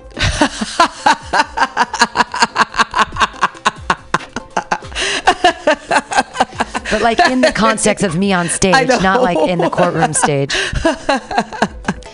I know. Oh my gosh. Yeah, maybe 2019. 2019's an odd year. I have this thing about odd years, odd numbers. I don't like them. I like my even numbers, but even numbers haven't been doing me justice within the past 4 to 5 years. I've noticed my good years have started to happen in odd years. Like, I guess 2013, I moved here. I moved out of Chicago. I guess I can be kind of positive. And I don't know, 2015, I started to get my San Francisco life together and meet people 2 years later. And then everything from 2016 on, I'm just like, ugh. Maybe this is what happens when you get older. I don't know. Perspective? Yeah. I tried to look up 2018 news and review, and all I got is like stuff about money. And stupid, it didn't. I wanted to be like, tell me the highlights. What are the highlights? Year in review. Oh, it's because 2018 highlights. Yeah. Oh, there was a lot of shootings. Well, are those highlights or lowlights? Those would be highlights. They call. I'll put highlights and lowlights in. It says, we'll see what they come out with. Oh, you know what was good about 2018? I will find there's something positive. We started to catch crazy white people on camera doing stupid racist shit, like that barbecue Becky bitch, and that lady at the ballpark that was denying that little girl to sell water, and the white dude that refused the lady and her son to go to the pool. White people started getting fired from jobs. So that was a good for being racist. So that's a positive spin on it. I'm gonna make sure I film everything when shit goes down like that. Knock on wood. Hopefully I don't have to deal with that. That's a highlight. No, I can't believe that I'm putting this in and nothing's really coming out. It's already December. They usually start putting shit out like this already. I want to know like type in year in review or something. There we go. Maybe that'll work. I don't know. Oh, you are using Yahoo, not Google. I mean, I just can't hear. There it is. Highlights. A year in review. Oh no, this is 2018, so they haven't. I guess no one's put it out yet. This is 2018. Or no, from 2017. Okay. Expedia. What's Expedia.com? Expedia's year in review. And this is dumb. And it's all about travel. I can't. I don't. Oh, because it's Expedia.com. It's a travel. What I want. I just want the highlights of the year. Like I just don't know what happened this year. What happened this year? The Parkland shooting. That happened. Let's see. Kids in cages. We already talked about that. Okay, here we go. 2018 news year in review. Finally. From USA Jesus Today. Christ. That was hard. Thanks, Yahoo. Alabama, Jeff Sessions, the Russia investigation, and high-profile White House departures. Alaska, massive quake turns disaster into learning experience. Arizona, you're telling me that my assault doesn't matter, contentious Kavanaugh hearings. Arkansas, viral photos show brother saying goodbye too soon. California, wildfires devastate the Golden State. There you go. See, that happened last month. Yeah, Colorado, most inhumane and vicious crime. No parole for dad who kills pregnant wife and 2 kids. That's sad. Connecticut, teacher fired for running student fight club. A former substitute teacher in a Connecticut high school was fired and faces charges after police discovered he was running a fight club inside of his math class. Ryan Fish, 23, encouraged high school students in Montville to physically battle as students recorded the fights and cheered. Police became involved when a social worker reported a 15-year-old student was traumatized after being robbed and beaten by his classmates. Fish was fired from his position at the school and faced felony and misdemeanor charges associated with child endangerment. Those charges will be dropped if Fish completes the state's accelerated rehabilitation program, a judge ruled in October. I love it. I love it. Math Fight Club. Delaware, virtual reality lets chemo patients ditch sterile hospitals for tranquil woods. Florida, they witnessed a mass shooting at school. Then they marched for their lives. Georgia, Brian Kemp wins. Stacey Abrams sues. While many Americans were asking who to vote for on election day, claims of voter suppression left some Georgians asking whether their votes would be counted fairly. In a close race, Democrat Stacey Abrams vied to become the nation's first black woman governor, while Republican Brian Kemp sought to maintain his party's control of the office. Kemp won, but both sides claimed foul play by the other. Abrams accused Kemp of trying to suppress Democratic votes, and the Secretary of State by removing voters from the rolls. Kemp's office said it was investigating Democrats for what it called failed attempt to hack the registration system. And the fight isn't over. Nope. An Abrams-backed group recently filed a federal lawsuit asking a judge to order fixes to what it claims are deep-seated problems within the state's election system. Yep. Hawaii, false alarm, ballistic missiles alert. Oh, that rattles happened. Hawaii. I remember when we talked about that. Idaho, inspiring photo shows Idaho boy's simple patriotic gesture. They must be bored there. Illinois, he was stopping a gunman at a bar. He was shot by police anyway. Jamel Robertson was doing his job when a suburban Chicago police officer fatally shot him. The 26-year-old armed guard, who was black, had detained a suspect gunman at the bar where he worked and was waiting for police help when an officer who was white opened fire on him. Police say the officer ordered Robertson to drop his gun. Witnesses say they shouted that Robertson was a security guard. Robertson's death prompted cries for justice from civil rights advocates and a federal lawsuit filed by his mother against the still unnamed police officer and Myodithian, where the officer is from. And his death was just one at the hands of police in 2018. Okay, there's something I have to say about Illinois. This is a sad story that just happened. They still haven't identified the police officer's name for some fucking reason. But on another happier note, that happened in Chicago, because this happened outside of Chicago in the suburb. There was finally a police officer that killed Laquan McDonald. That happened about 4 years ago. He was acquitted, or no, excuse me, he was indicted and charged with second-degree murder. He was a police officer. Oh, good, finally. So we got a little justice. Yeah. So I wish they would have mentioned that as well, but you know, for Chicago it's USA Today. Indiana, aftershocks from Larry Nassar upend USA Gymnastics. He's a pedophile. Iowa, Molly Tibbetts went missing. Her story gripped a nation. I don't know who that is. Kansas, Army officers adopting Korean daughter forced to leave U.S. Army officers adopted Korean daughter forced to leave U.S. What? The South Korean-born teenager who was adopted by her aunt and uncle in Kansas will soon be forced out of the country. What? Now retired Army Lieutenant Colonel Patrick Schreiber and his wife Soo Jin delayed a formal adoption of their Dr. Haibin, in large part because Schreiber, a 27-year-old Army veteran, was deployed in Afghanistan, where he served as an intelligence officer. Following poor legal advice, his parents formally adopted their daughter a year too late, when she was 17, 1 year after the cutoff for foreign-born child to derive citizenship from an American, according to immigration law. In September, a federal judge said the girl must leave the country immediately after she graduates from Kansas University. The family said if their daughter is deported, they will move to South Korea. Damn. You family values. Family values. Kentucky, it is such a shock. 2 die in shooting in Kroger grocery store. White supremacy. Minutes after trying to break into a predominantly black church, a shooter gunned down 2 black shoppers at a Kroger grocery store in Jeffersontown in October. The suspect, Gregory Bush, was charged with federal hate crimes and reportedly told another man who shot at him in the store's parking lot, "Don't shoot me, I won't shoot you. Whites don't shoot whites."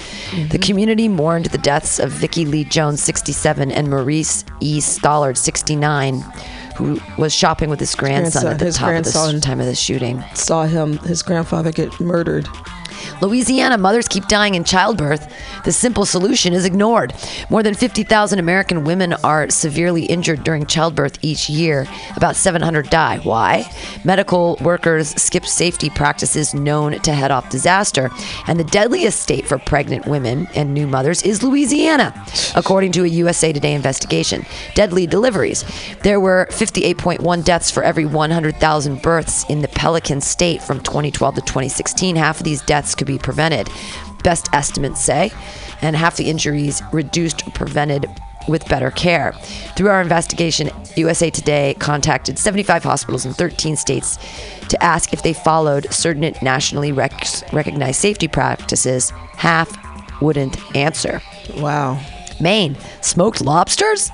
Restaurant tries marijuana to ease crustacean pain. Aww. At Charlatans' legendary lobster pound, your lobster might get smoked before it gets steamed. The restaurants in South Harbor experimented with using marijuana to ease a lobster's pain before the steaming process. Owner Charlotte Gill said she tried it with a lobster named Roscoe, placing him in a covered box with 2 inches of water as marijuana smoke was pumped inside. Gill said Roscoe was more calm following his smoke out. PETA is not convinced, though. There's a well-established foolproof way to prevent crustaceans from suffering, though, and that's not by eating them. Okay, fuck you, PETA. Fuck you. I'm going to eat my lobster. I'm sorry. It's so funny. I can't stand PETA. We're gonna sometimes. smoke out the lobster. I love it. What this is the biggest news story in Maine. In Maine, really, Maine? That's the biggest news story we get for 2018. Actually, I got a news story for Maine. They got rid of that racist, bigoted governor LePage, and they voted someone else in. So, other than that lobster story, that was weak. Maryland, it was like a war zone, but they still put out a damn paper. Oh, the shooting was like a war zone. 5 newspaper employees were killed when a gunman with a grudge opened fire on the Capital Gazette in Indianapolis. The victims, assistant editor and columnist Rob Hyson, special publications editor Wendy Winters, writer John McNamara, editorial page editor Gerald Fishman, and sales assistant Rebecca Smith. Jared Ramus, now charged with 5 murder counts, had sued the paper over a 2011 article about his guilty plea for harassment and unleashed vitriol on social media against the paper and its staff for years. But the tragedy didn't stop Capital Gazette journalists from doing their jobs after their colleagues had been killed and putting out a damn paper the next day. In December, they, along with murdered Saudi Arabian writer Jamal Khashoggi and other journalists, were named as the Time Magazine's 2018 Persons of the Year. That's really sad. That's really sad. Massachusetts, hidden dangers lurk from aging pipes. All right. Michigan, Aretha Franklin, America says goodbye to a queen. And they have recreational marijuana that just passed. Sweet. Minnesota. Washington welcomes a younger, more diverse Congress. Oh yeah, that's good news. Mississippi searching for answers. Sad. The FBI reopens the Emmett Till case after 6 decades. Oh, that's good. 63 years have passed since Emmett Till's gruesome murder, but the FBI announced in July it was reopening investigation into the black teen's historic death after receiving new information. Ooh. Till was visiting relatives in Money in 1955 when a white woman, Carol Bryant Durham, accused him of sexual harassment. Till's body, beaten and shot, was found 3 days later, igniting a national debate about race and violence. Today, his family is still searching for the truth. We want the process to work, and we want justice to prevail for Emmett. Deborah Watts, Till's cousin, told USA Today. This just can't be forgotten. He supposedly whistled. Come to find out, a couple years later, they found out she was lying. That's horrible. And then what they did to that boy. That's tragic. Yeah. And all the guys are dead, by the way. They got off. So who do you hold justice? Who do you Yeah. I mean, it's if everyone's too late. dead. If this happened 63 years ago. Missouri duck boat tragedy. 17 people die, including 9 from the same family. Montana Border Patrol agents question women for speaking Spanish. Know about that one. Nebraska, please forgive me. First ever fentanyl executions in Nebraska. Whoa. The first person ever executed in the U.S. using fentanyl had 3 last words for his witnesses. I love you. Carrie Dean Moore died August 14th from a fatal mixture, including the drug. The first such execution in the United States and Nebraska's first lethal injection of any kind. Oh, my God. Moore, 60, had faced death after killing 2 cab drivers in the summer of 1979. Death penalty opponents feared that the mixture with fentanyl, an opiate more potent than heroin, could have inflicted severe pain had the substances not worked as planned. In the last statement, Moore apologized to his brother, a witness to the first murder. Please forgive me, Don, somehow. Oh, so maybe we should kill people with fentanyl. I guess, yeah. Nevada, Dennis Hoff, dead bombastic legal brothel owner, elected to Nevada's state assembly.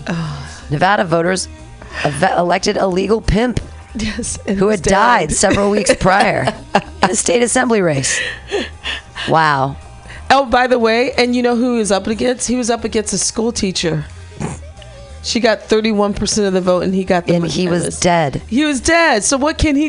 That's so funny. New Hampshire, mystery lotto winner can stay anonymous.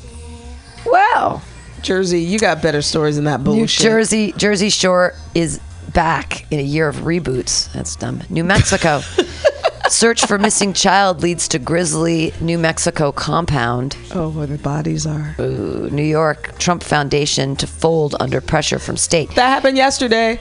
Did President Donald Trump turn his Trump Foundation into a political tool? Allegations sufficiently support a claim that Mr. Trump intentionally used foundation assets for his private interests, knowing that it may not be in the foundation's best interest. New York Supreme Court Judge Salon Scarpelli said in a ruling last month that cleared the way for a civil lawsuit against the Trump Foundation. An investigation led New York Attorney General Barbara Underwood to allege Trump used the foundation as little more than a checkbook to promote his businesses and presidential campaign. The lawsuit spurred an investigation of the organizers' tax practices by the State Department, and the Trump Foundation agreed to dissolve in December. Add to the alleged tax evasion and outright fraud by the Trump family, as reported by the New York Times in October. The Times investigation sparked a separate state inquiry into Trump family. Look at those evil crackers. I mean, they sure look pretty. Are the kids wearing makeup? North Carolina, flooding from Hurricane Florence ravages North Carolina. North Dakota Miss America pageant embroiled in controversy. Ohio, they did this quickly, coldly, calmly, and very carefully. One family allegedly massacred another in Ohio custody case. Yeah, that's a really fucked up story. In November, Ohio authorities charged 6 family members in connection with one of the state's most heinous crimes, a massacre that left 8 members of another family dead in 4 different locations. Authorities allege a child custody dispute motivated members of the Wagner family to murder the Roden family members in April 2016, leaving some experts stunned that a custody case could lead to such a crime. They did this quickly, coldly, calmly, and very carefully, but not carefully enough. Pike County Sheriff Charles S. Reeder said of the charges, 4 Wagner family members have pled not guilty to murder charges, while 2 other family members face related charges. So much for that custody battle, because who's going to get the kid now? Everybody's dead. Stupid.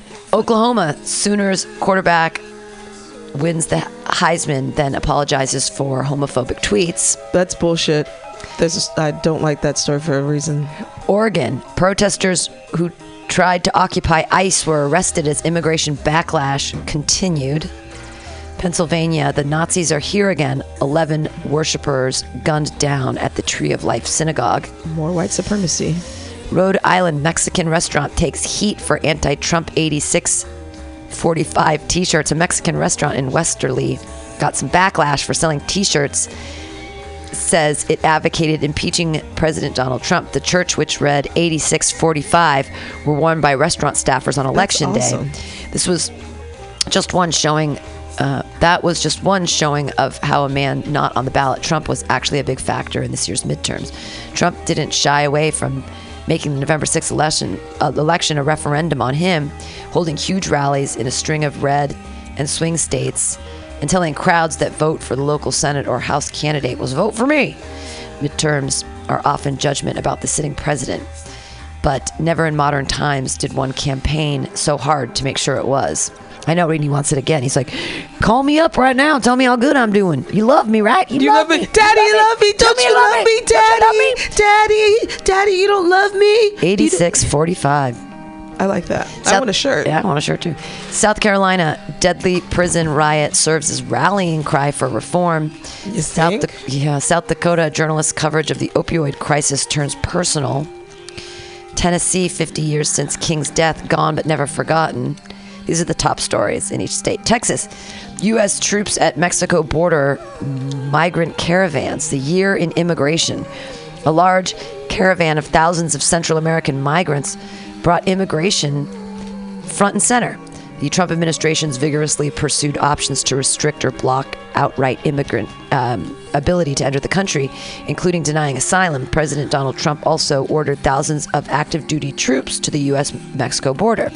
Over the summer, Trump enacted and then backtracked on ill-fated zero-tolerance policies that led more than 2,500 family separations along the border. At the time, the eyes of the world were focused on the small city of McAllen, a town with Border Patrol's busiest station for apprehending and detaining migrants suspected of entering the country illegally. In 2018, the USA Today network also won a Pulitzer Prize for its project The Wall, a landmark multi-platform project that examines Trump campaign promise to build a wall at the U.S.-Mexico border. And they kept kids in cages. And they kept kids in cages. We just talked about also, that was the other thing that sucked, is that Trump said, hey, people in the Army or whatever, reserves, go watch the borders. When California was on fucking fire. Yes, okay, so we've got prisoners. We've got prisoners fighting our fires. And we've got people who are dying. And we've got trained people in the military he refuses at the border instead of stopping the fires in north and south. No, we have fire. Our California is on fire, and he did not want to send any troops. He did not. He put them at the border to stand there and waste time because there was the whole scary caravan people were coming. Yeah, can they fight the fires? Look, it's someone who's going to fight the fucking fire. The fires are out now, thank God. But who's going to fight the fires? But this is like the worst. I mean, over like 200 people died. That's a lot. And the houses and the stuff. And this is in rural California. Utah, U.S. Olympians to train in Utah before medaling in Pyeongchang, Vermont. Vermont legalizes. Vermont. What was that? Pyeongchang. Oh, is that what? Pyeongchang, South Korea. It's skiers and snowboarders. Where did that happen? Pyeongchang. Where? Utah. And what is it again? Pyeongchang, South Korea. Vermont legalizes marijuana. There are now 10 states with legal pot. In 2018, Vermont became the 9th state to legalize recreational marijuana and the first to do so through its state legislature. Later in the year, Michigan became the 10th. Marijuana has become big business in other states that have legalized it, generating an estimated $1.6 billion in tax revenue. But Vermont has taken a different approach. The state will continue to ban marijuana sales to the general public, and the law leaves open a murky question about marijuana gifting. In Massachusetts, which legalized marijuana in 2016, the state opened its first commercial pot shops in November. Yay, pot.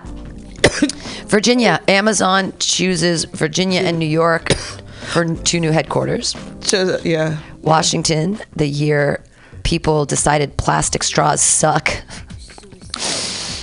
West Virginia, there's no incentive to stay except this is home. West Virginia teachers strike. Wisconsin left shell-shocked by Trump's trade wars. Mm-hmm. Oh, this Harley Davidson. Few states fell into the crossfires of President Donald Trump's trade wars more than Wisconsin. It's been catastrophic, Ron Palmer, CEO of Wisconsin-based boat manufacturer, said in October. Retaliatory tariffs from China, Europe, and Canada, Mexico came in response to Trump's tariffs on foreign steel and aluminum. Those trade barriers affected everything from manufacturing to farming, including the state's iconic dairy industry. Wholesale cheese and butter prices slumped in the summer as farmers faced an oversupply of milk and tensions with Wisconsin's top 2 trading partners, Canada and Mexico. House Speaker Paul Ryan urged fellow Wisconsinites to be patient with the tariffs. Meanwhile, Hundreds of dairy farms closed across the state, about 430 by September. They're supposed to be the cheese people. Okay, so Paul Ryan, speaking of that piece of shit, so you know who he's giving visas to? Who he wants to like make sure that their immigration status is Canadians? Irish. Oh, he's letting the Irish in. Really? But interesting. But he is the same guy that won't let brown people in? He's a piece of shit. I'm glad he's leaving. Fuck you. Wyoming, Matthew Shepard's ashes find a home. 20 years after Matthew Shepard's death, his ashes found a home at the Washington National Cathedral. Shepard has become an international symbol of violence LGBTQ people in America face after his death in 1998, when two men savagely beat him and tied him to a fence near Laramie. In their confessions, the assailants said they targeted Shepard because he was gay. Since Shepard's death, same-sex marriages were legalized, as well as the ability of transgender Americans to serve in the military, etc., etc. District of Columbia. Caps claim the cup for the district. Oh my God! Oh really? Come on, DC. That's it. That's all you got, DC. Especially with everything that's going on. So that's the year in review from each state. There you go.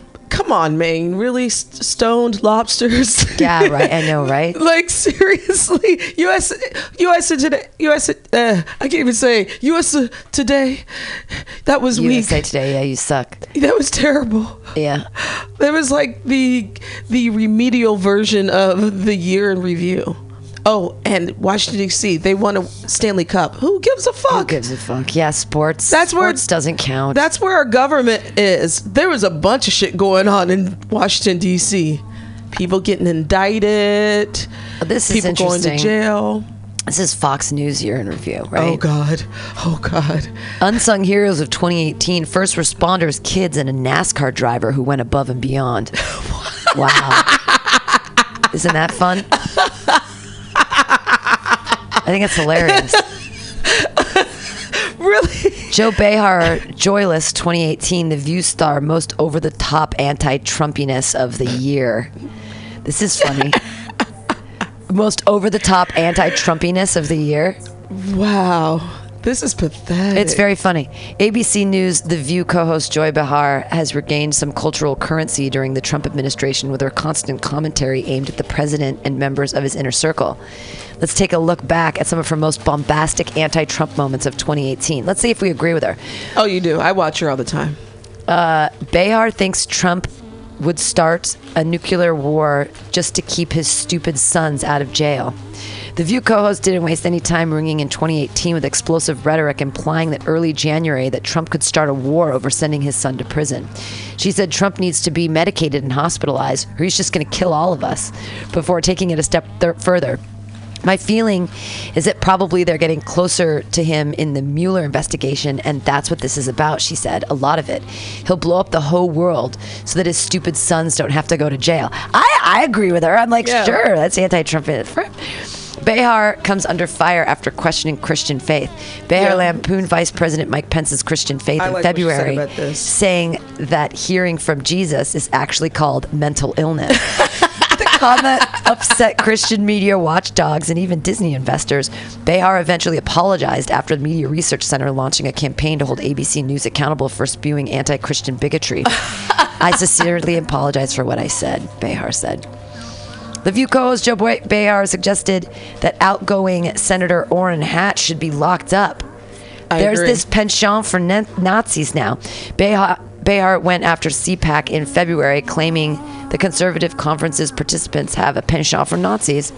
The CPAC group invited this woman from France whose grandfather was a Holocaust denier and a total fascist and a Nazi, Behar said.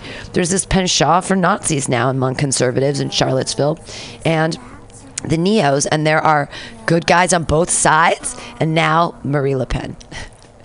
I mean, she's a comedian too, so she's hilarious. Yeah, I mean, Behar said Kim Jong-un, Putin have more sanity than Trump. Behar caused an uproar on The View in April when she said President Trump, I almost called him President Cunt, is more hostile than North Korean dictator Kim Jong-un, or Russian President Vladimir Putin. We've gotten to this point in the world now where they have to rely on the sanity of Kim Jong-un and Putin over the President of the United States, Behar said when discussing tweets sent by Trump that threatened military action against Syria. That's where we're at, Behar said. Do you think Kim Jong-un is less moral than Trump? I like her sometimes. I like vicious. her too. She's vicious. She's getting in there. I love what she said about Mike Pence, though. Yeah, absolutely. White men are protecting probably guilty Brett Kavanaugh. Behar said in September that then Supreme Court nominee Brett Kavanaugh was probably guilty for unconfirmed decades-old sexual assault and allegations that slammed old white men in the Senate Judiciary Committee. These white men, old by the way, are not protecting women. Behar said of congressional Republicans who stand by Kavanaugh, they're protecting a man who's probably guilty. Kavanaugh was confirmed and is now a Supreme Court justice. Behar says the First Lady was in Slovenia doing nothing before coming to America. During a September appearance on CNN, Behar mocked the First Lady, Melania Trump, saying, okay, she was a model and now she's First Lady. I mean, come on. She's now enjoying the fruits of the American country, Behar said before commenting on the First Lady's parents. They're enjoying chain migration, which a lot of people in this country, unfortunately, are not enjoying because of her husband who wants to stop it. Why wouldn't she go along with it? You know, she was in Slovenia doing nothing. I don't know what she was doing there. It's the last one I'll read. Behar calls Trump a psycho and an anarchist. Behar's October appearance on CNBC's The Beat resulted in headlines when ABC News star admitted she used to be friends with Trump, but now considers him a psycho and an anarchist. Who knew he was such a psycho?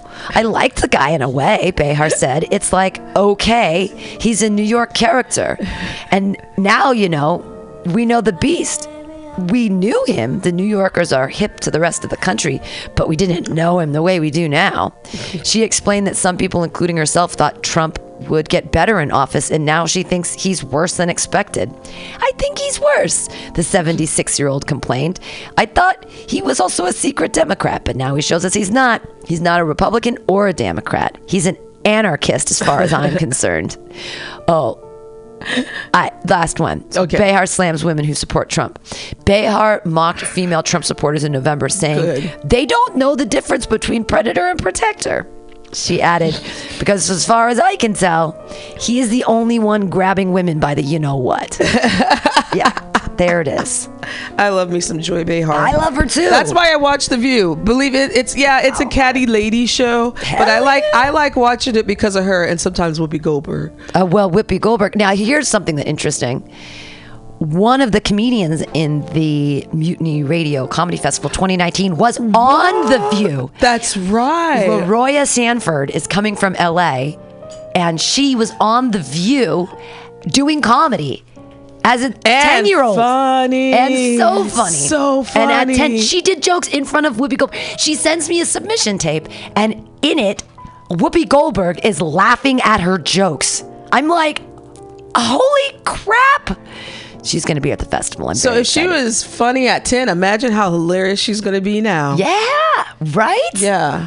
Ooh, I mean, shit. she's like 16 now, so the youngest person ever for the Mutiny Radio Comedy Festival. But being a teenager is funny as fuck anyway. I can't wait to hear her material because her other stuff I've seen, and she was on, when she was 4 years old, she debuted on some Steve Harvey little show like about kids being cute or something. So I know what show you're talking about. Yeah, she's like SAG-AFTRA all the way. She's definitely. I can't believe she applied to the comedy festival. I'm over the moon. It's very exciting. She's gonna be hilarious. She's gonna be hilarious. She was on The View. She was on the fucking View. There's 6 degrees of Whoopi Goldberg. There it is. Yeah. Whoopi Goldberg. She's the coolest, with or without eyebrows. She doesn't have eyebrows. I don't know why she doesn't have eyebrows. That's her shtick. That's her thing. Yeah. All right. I couldn't shave my shit. Well, I did at one point in time. That was a long time ago. We're not going to go into that. Tattoo your eyebrows on. One of the beauties of getting so old is that my ocular degeneration is so advanced that I can't see my eyebrows to pluck them anymore. So I just assume everything's okay. Like I just don't even know. I don't care anymore. I can't see them. So I'm like, I'm constantly beer goggling myself. Like it's a constant beer goggle of me going like, I look fine now. As I get older, I'm like, I just can't see the wrinkles anymore because I literally can't see. I can't see. Or you can just look at the pictures of your former like classmates and feel a little bit better about yourself. Right. Yeah. Yeah. Well, no, actually, everybody who stayed in Danville is still like stick thin, and because they all have, Danville was a special place. Jonathan delivers weed to Danville now quite a bit with his new job, his legal weed job. And it's so funny because he's like, yeah, I drove out to Danville again, which is funny because I used to live there. And when I go through there, it's like, it feels like Disneyland. Like everything's so clean and everything's so nice. And I wonder if he's delivering friends to your former classmates. Maybe. Yeah. Maybe. Wouldn't that be funny if he the accidental weed delivery? Yeah. Thank you so much, LaToya. I'm so glad that you're back. Thank you. Yeah. Have a really great happy Christmas Happy time. Christmas. And happy Kwanzaa. I'm going to be stuff. celebrating Kwanzaa. That's one thing I haven't celebrated in a long time. So we're going to get our Ujima and Kuji Jakalia on. Hell yeah. What she just said. But we're the Alta-Cast. And we're here every Wednesday, although not next Wednesday. Not next Wednesday. Because I'm coming back from She's going to go be a good girlfriend. I am. I'm going to be a good girlfriend. And I'm going to be domestic in the kitchen. There we go. Yay. Get it done. Stay tuned. Up at 2 o'clock, we have Some Call Me Tim with Gaula Finman. I will never mispronounce her name again. She is also part of the Mutiny Radio Comedy Festival 2019. She's going to be hosting a show about birth order. I think she comes from a family of 7 kids or something like that. And she's in the middle. So it's very exciting. And we'll see you guys in the new year. Yes. By in the new year. By 2018. By 2018. You're kind of boring. And we'll see you in 2019 on the Alta-Cast here on Mutiny Radio. Hopefully you'll be in handcuffs.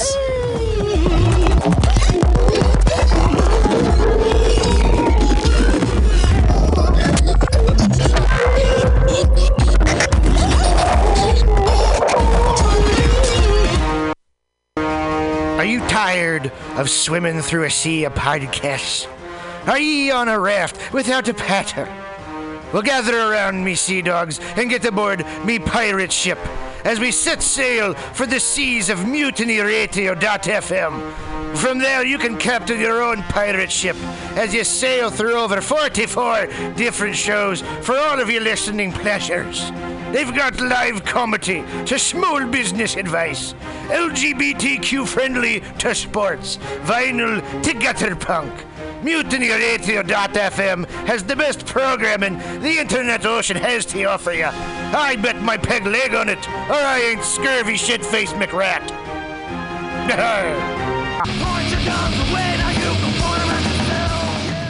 Everybody should listen to Mutiny Radio at MutinyRadio.fm. It's a great place to listen to crazy things. Subliminal SF visual and auditory mind control brings you the best, coolest t-shirt and hoodie designs and mind-bending local bands and shows at venues all over San Francisco and the Bay Area. Subliminal SF is here to destroy your sense of normalcy and plant ideas in your skull to make you cooler and a more awesome person. Check out all the badass products at subliminalsf.myshopify.com. That's subliminalsf.myshopify.com and experience Subliminal SF.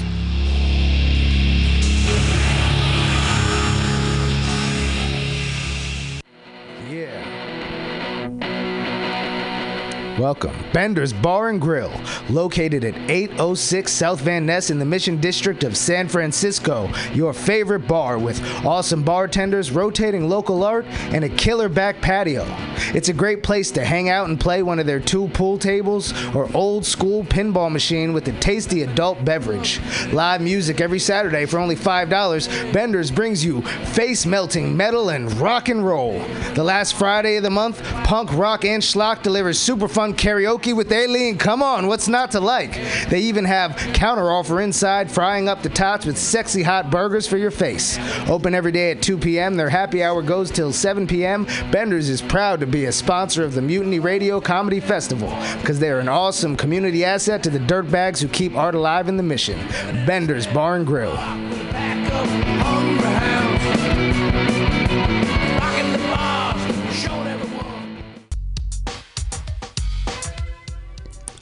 Hi, welcome to My Limited View. I am your host, Sergio Navoa. And I'm your co-host, Vanessa Wilkins. Join us every Tuesday from 12 to 2 at MutinyRadio.fm as we share stories, our personal stories. And struggles and challenges. And we'll also have guests come in and share their stories. And hopefully through all this, we can expand our view. Or your view.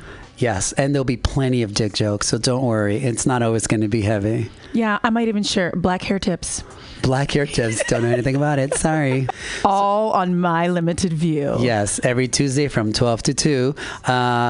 You can also find us on Apple Podcasts. Oh yeah, and Google Play and Stitcher, iTunes. Oh, you already said that. MutinyRadio. Stitcher, you said that. Spotify. Oh my God, there's just so many. And Overcast. Yes, you can also find us on social media. M as in Mary, L as in Larry, P as in Peter, podcast. MOV Podcast is our handle. Until next time, I hope you're enjoying your view. Yes. Bye. Bye. That kind of sucked balls.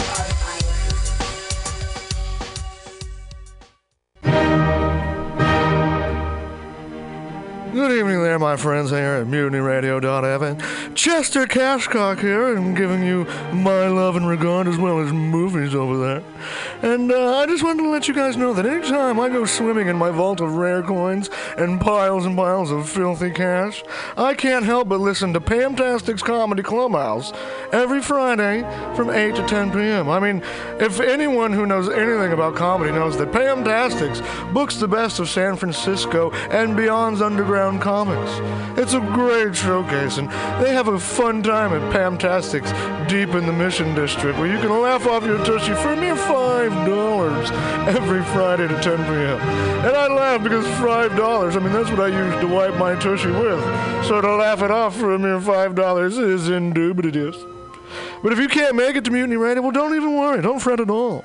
You can simply download the podcast post-show and giggle in the comfort of anywhere, like your Aspen summer home on the mountain ridge with the kayak feeling. So all you got to do is just go to podcastics.pcrcollective.org/comedy clubhouse, or you can listen live every Friday from 8 to 10 p.m. as your host Pam Benjamin brings you the best comedy from San Francisco and beyond the universe. And what's better than the universe? It's a cash cock, honey. Yeah.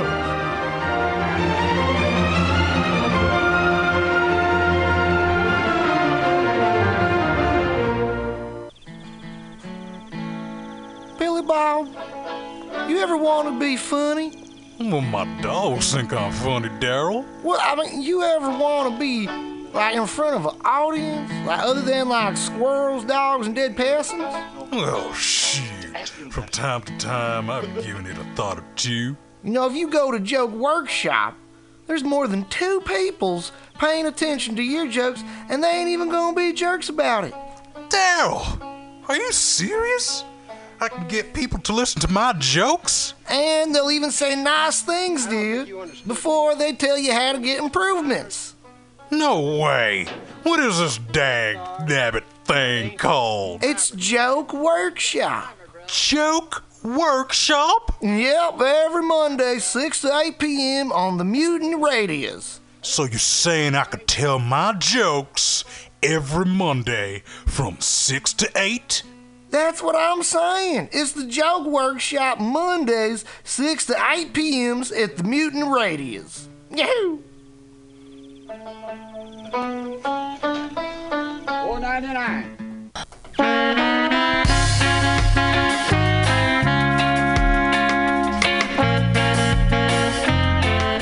Mutiny Radio listener, it's that time of year again. March 1st through 5th, it's time for the 4th annual Mutiny Radio Comedy Festival. Over 40 comics, 25 shows, 5 days, all here at Mutiny Radio, 2781 21st Street at Florida Street. 25 shows, 5 days, amazing comics from all over the United States, here in San Francisco